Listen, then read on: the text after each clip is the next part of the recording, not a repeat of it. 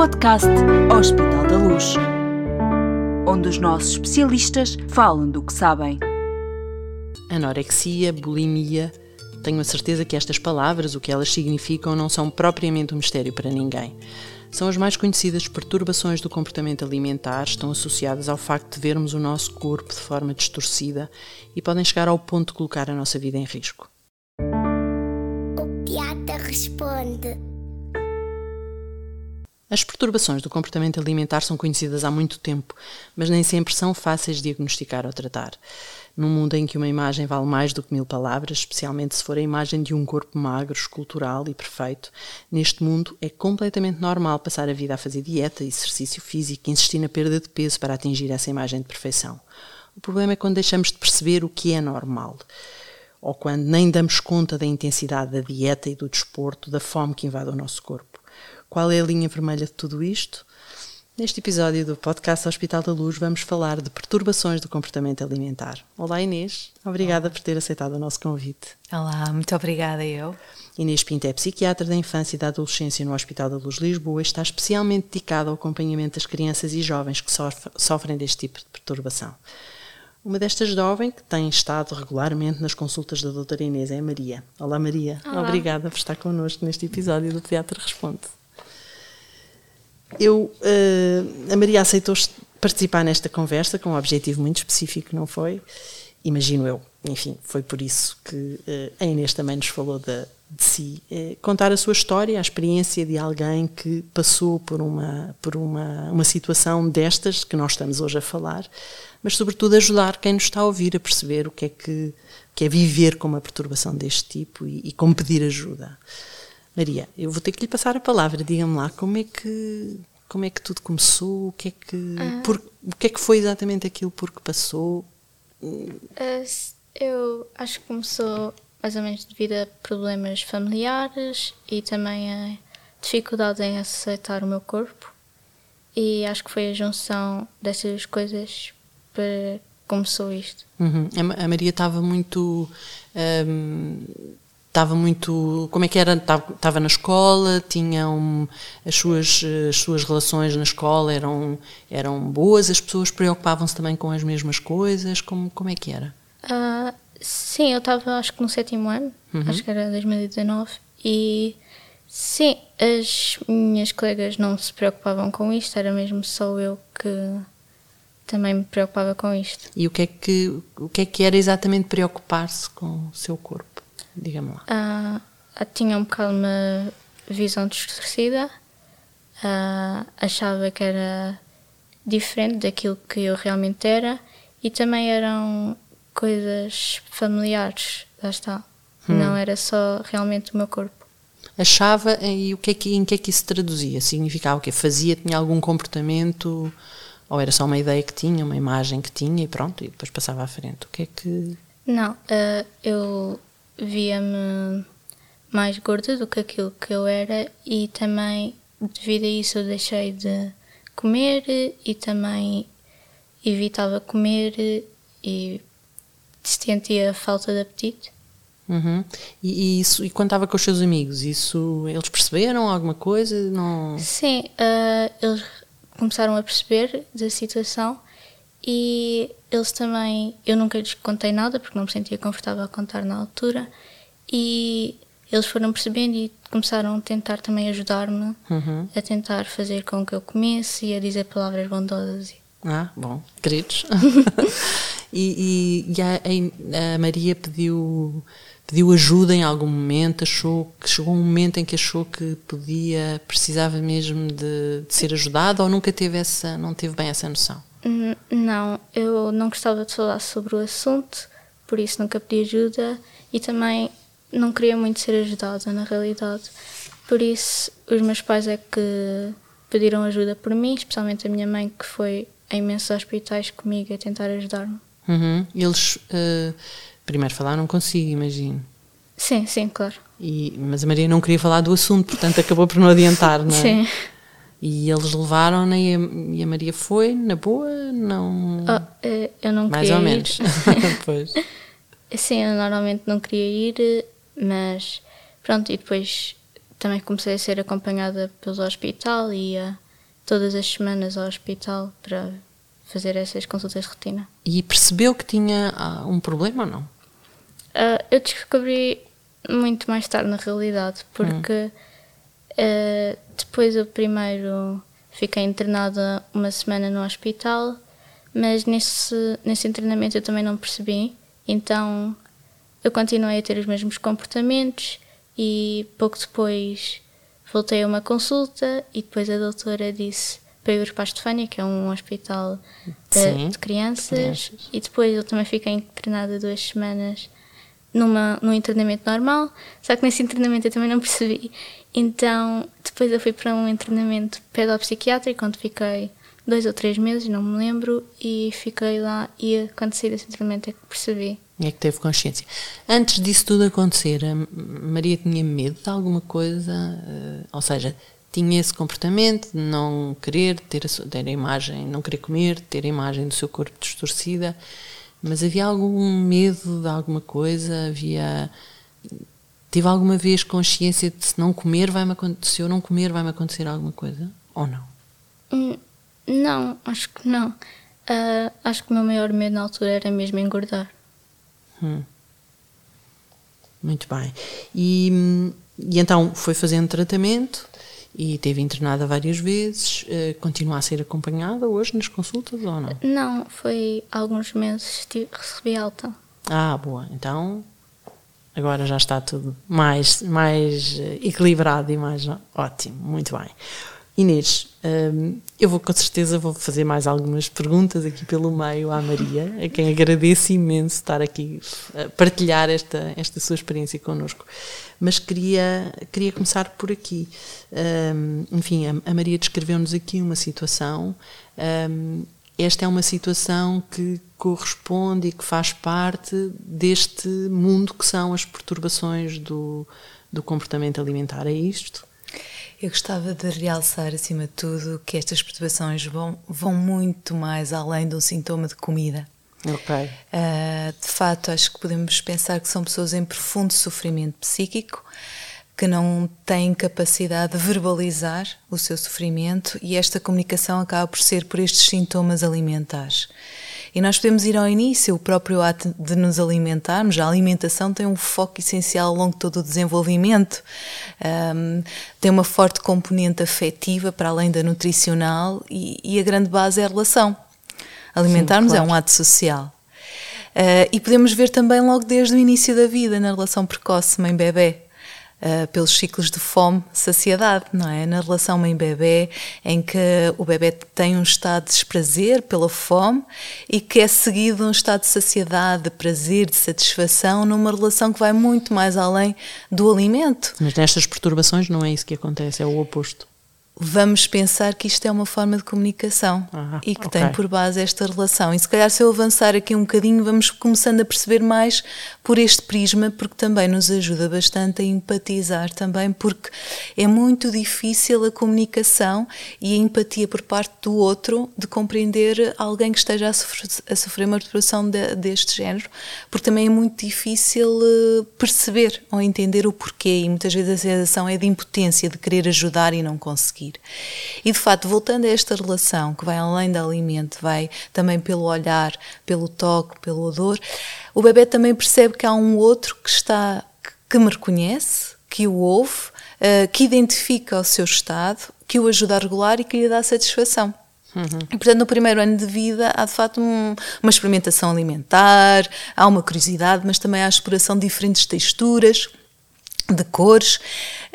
No final do primeiro ano já começa a não haver tanto interesse, porque há outras coisas na vida. Exatamente, não é? Há outras capacidades. Há todo um mundo para explorar. No segundo ano é a teimosia e a birra em que eu digo não é? Já me começa a dizer, eu digo o que quero e não quero comer. Quem é que eu sou, o que quero e o que não quero. Começo-me a distinguir do outro. E isto é um dos grandes primeiros momentos da separação e individuação, em que na adolescência voltamos a viver isto, mas de uma forma muito mais exacerbada. De facto, na primeira infância, as perturbações de comportamento alimentar, existe a seletividade, a recusa alimentar, que é um caso mais grave, a disfagia funcional, a pica. Depois, na segunda infância, já é mais a seletividade alimentar. Pica? pica, em gestão de objetos não alimentares. Ok, certo.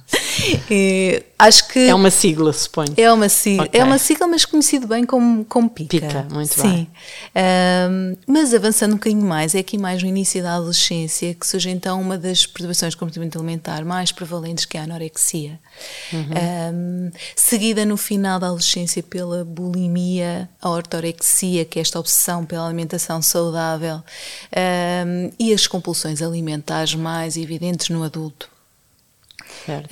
Se pensares que 4% da população já sofreu de alguma perturbação de comportamento alimentar, 34% corresponde à anorexia nervosa e a segunda mais prevalente é a bulimia. Contudo, a maioria não cabe em nenhum eixo ou numa categoria diagnóstica específica, por isso é que eu digo que isto de facto é muito complexo, porque de facto também uma perturbação de comportamento alimentar pode evoluir para outra. Falamos assim de um nome mais difícil, que é esta continuidade heterotípica, e pode acontecer ao longo de todo o desenvolvimento. Mas acho que, sendo a adolescência aqui a fase em que também ocorrem estas perturbações mais frequentes, que a anorexia e a bulimia, seria interessante pensarmos um bocadinho que fase é esta, não é? É uma fase de profundas transformações, físicas, certo, cognitivas, psicológicas, sociais, familiares. É uma fase de profunda transformação em que o adolescente tem aqui que fazer alguns lutos, algumas perdas, nomeadamente do corpo idealizado da infância, os pais idealizados da infância, e integrar todas estas transformações e de viver num corpo que de repente se transforma e passa a ser assim um bocadinho desconhecido, que também pode ser uma fonte de inquietação, de angústia, e para o qual aqui me dá algumas sensações desconfortáveis. Como é que eu vou comunicar isto? Que palavras é que eu encontro para transmitir esta inquietação, esta angústia, porque de facto a adolescência passa também por um processo de consolidação da identidade. Finalmente. E nestas situações não são as palavras, é a relação com a comida ou com o corpo? Por exemplo, são os sintomas alimentares. O que é que não comer ou comer demais está a comunicar? Mesmo na família, o que é que isto está a comunicar? Porque muitas vezes tem aqui uma base comunicacional e a comunicação parte da relação. Claro. Não é? Mas este sentido de identidade, que é muito importante, é um bocadinho responder à grande pergunta: mas afinal quem sou eu? O que é que eu gosto?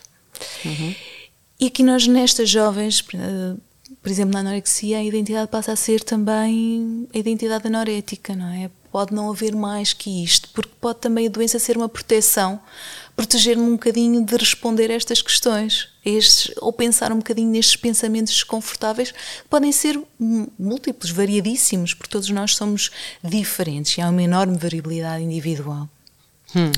Além desta aquisição de identidade que me vai dando mais autonomia, há também uma consolidação deste autoconceito, que é a relação também comigo próprio, mas também a relação com o outro, com a minha família, com os pares. Portanto, há aqui também um distanciamento da família e uma aproximação em relação ao grupo de pares. Mas Inês, não há...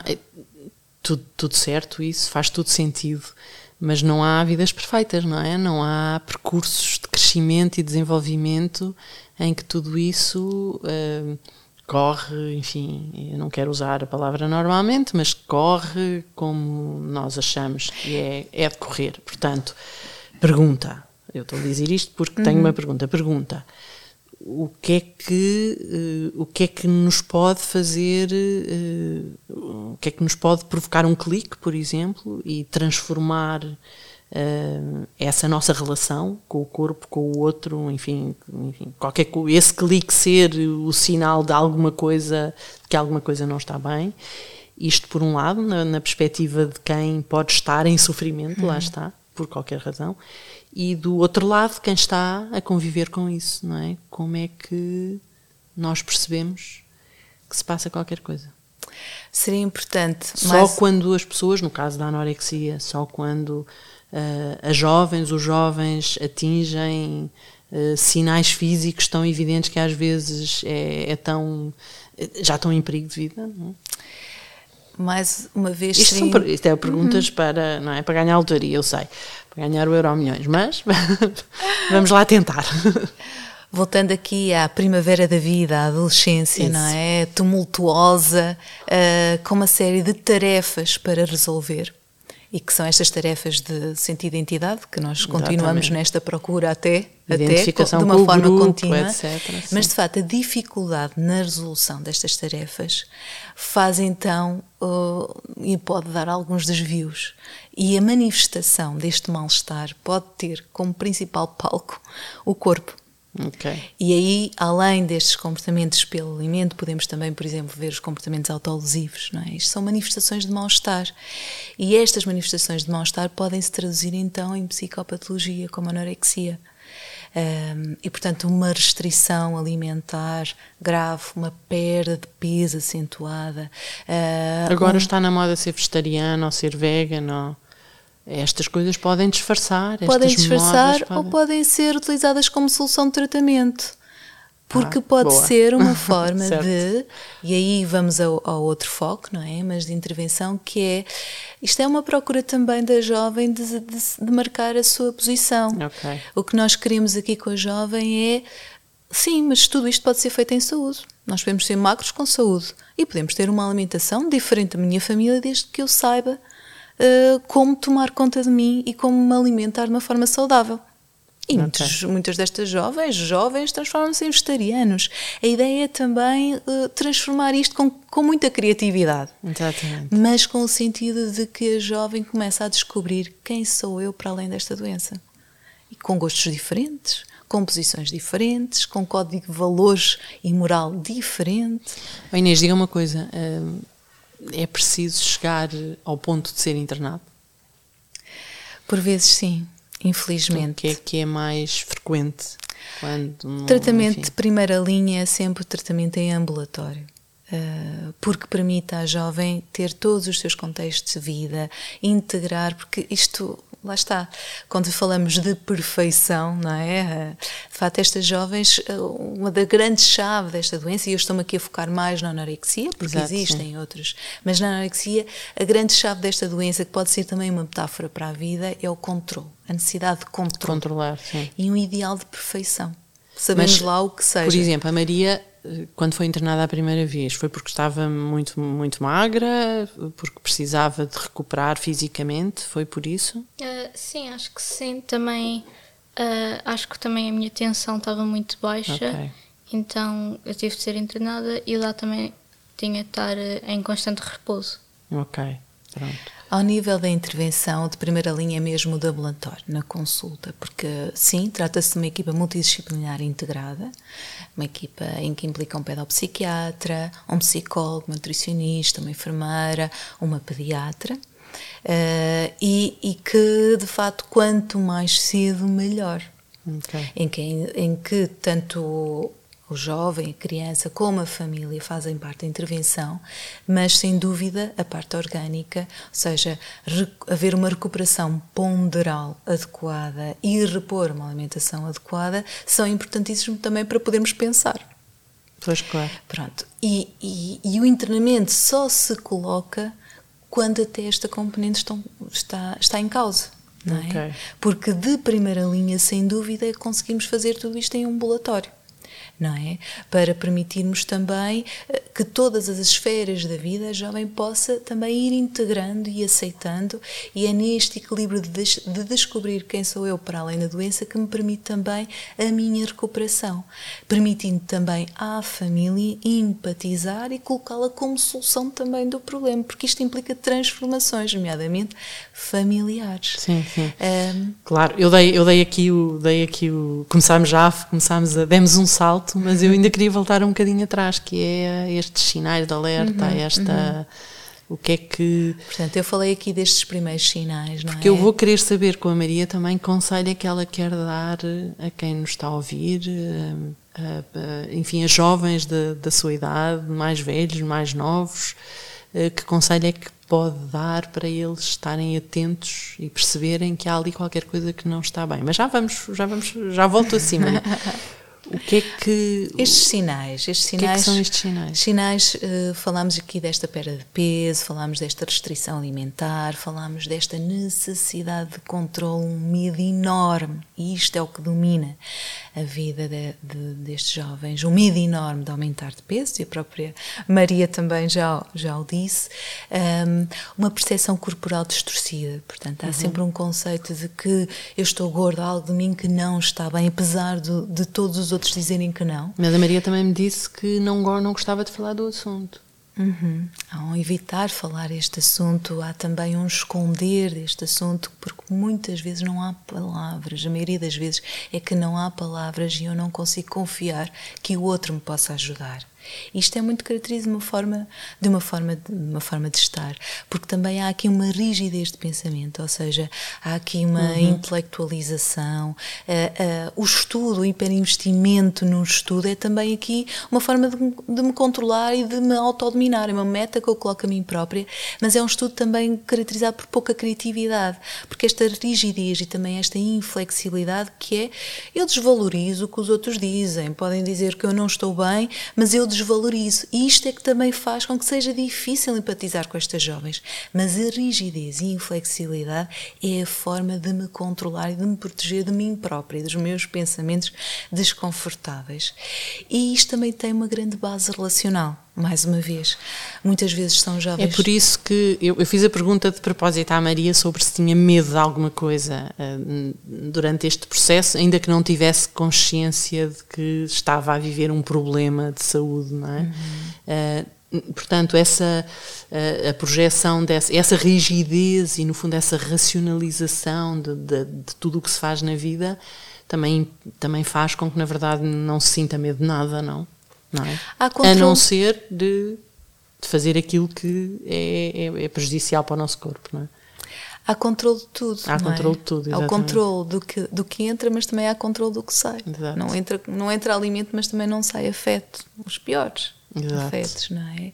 Isto tem uma base relacional, ou seja, há a noção de uma grande dependência dos meus cuidadores, muitas vezes ou não, já estamos longe de culpabilizar as famílias fazem parte da solução, mas às vezes há pouco espaço individual de expressarmos a nossa opinião, por variedíssimos fatores, e portanto isto também é uma forma de autossuficiência, uma forma de marcarmos, e portanto a minha identidade passa a ser mais uma vez uma identidade anorética. Mas seria interessante também pensarmos na bulimia, não é? Que também é uma das causas, e que essa aí já alterna entre o vazio e o excesso. A bulimia, compulsões alimentares seguidas de comportamentos compensatórios, como o jejum, exercício físico, abuso de diuréticos e laxantes, a indução de vómito, não é?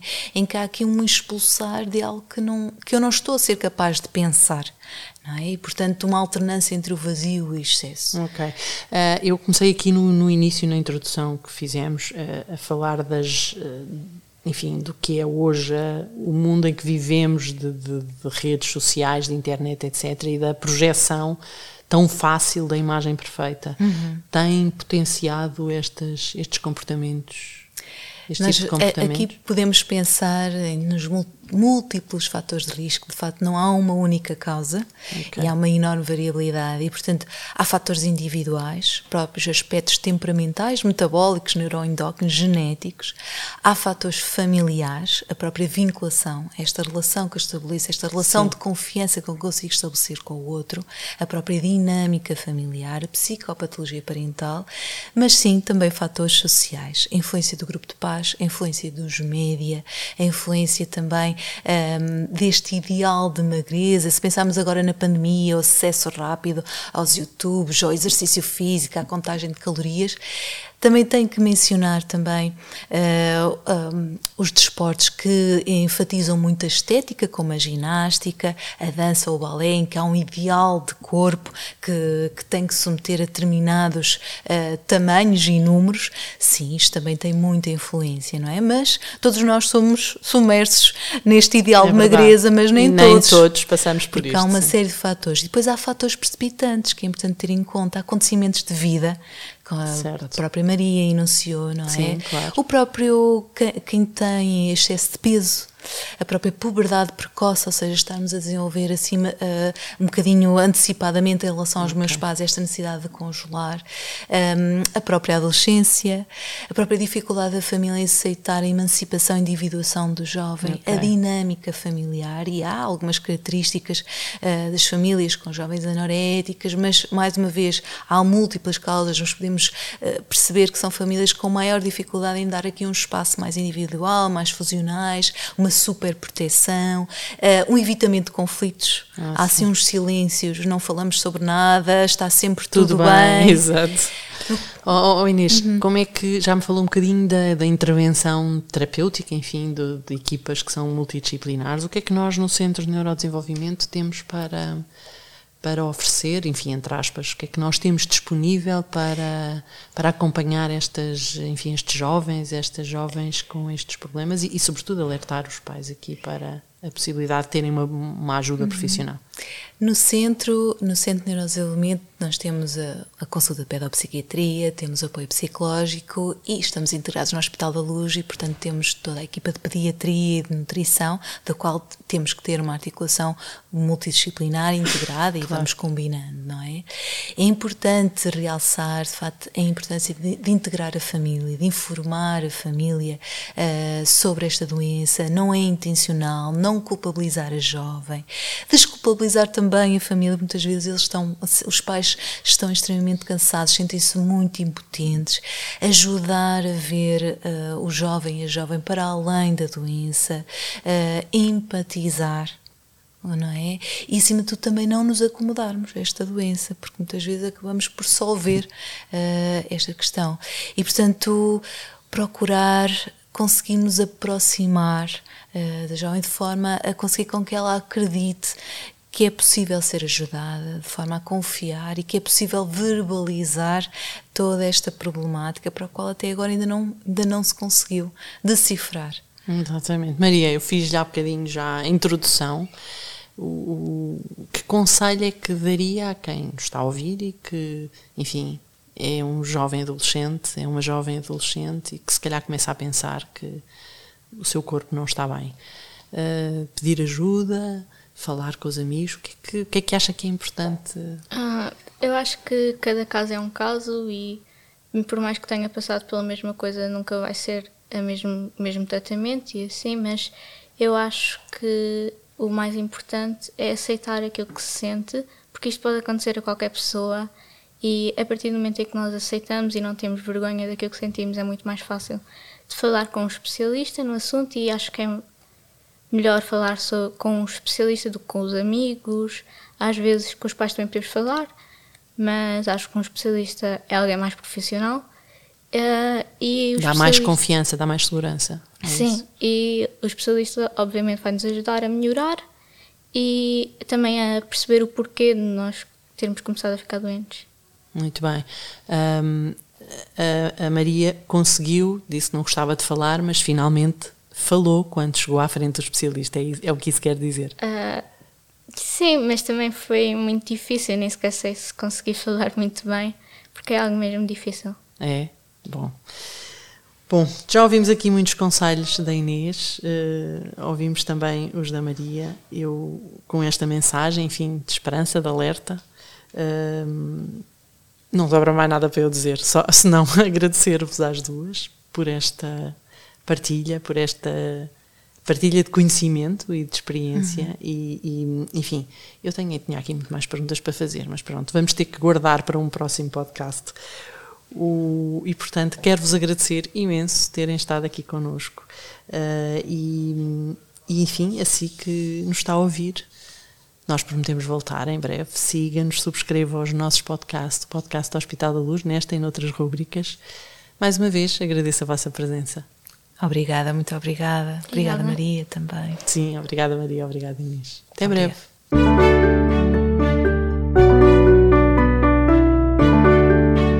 Podcast Hospital da Luz, onde os nossos especialistas falam do que sabem.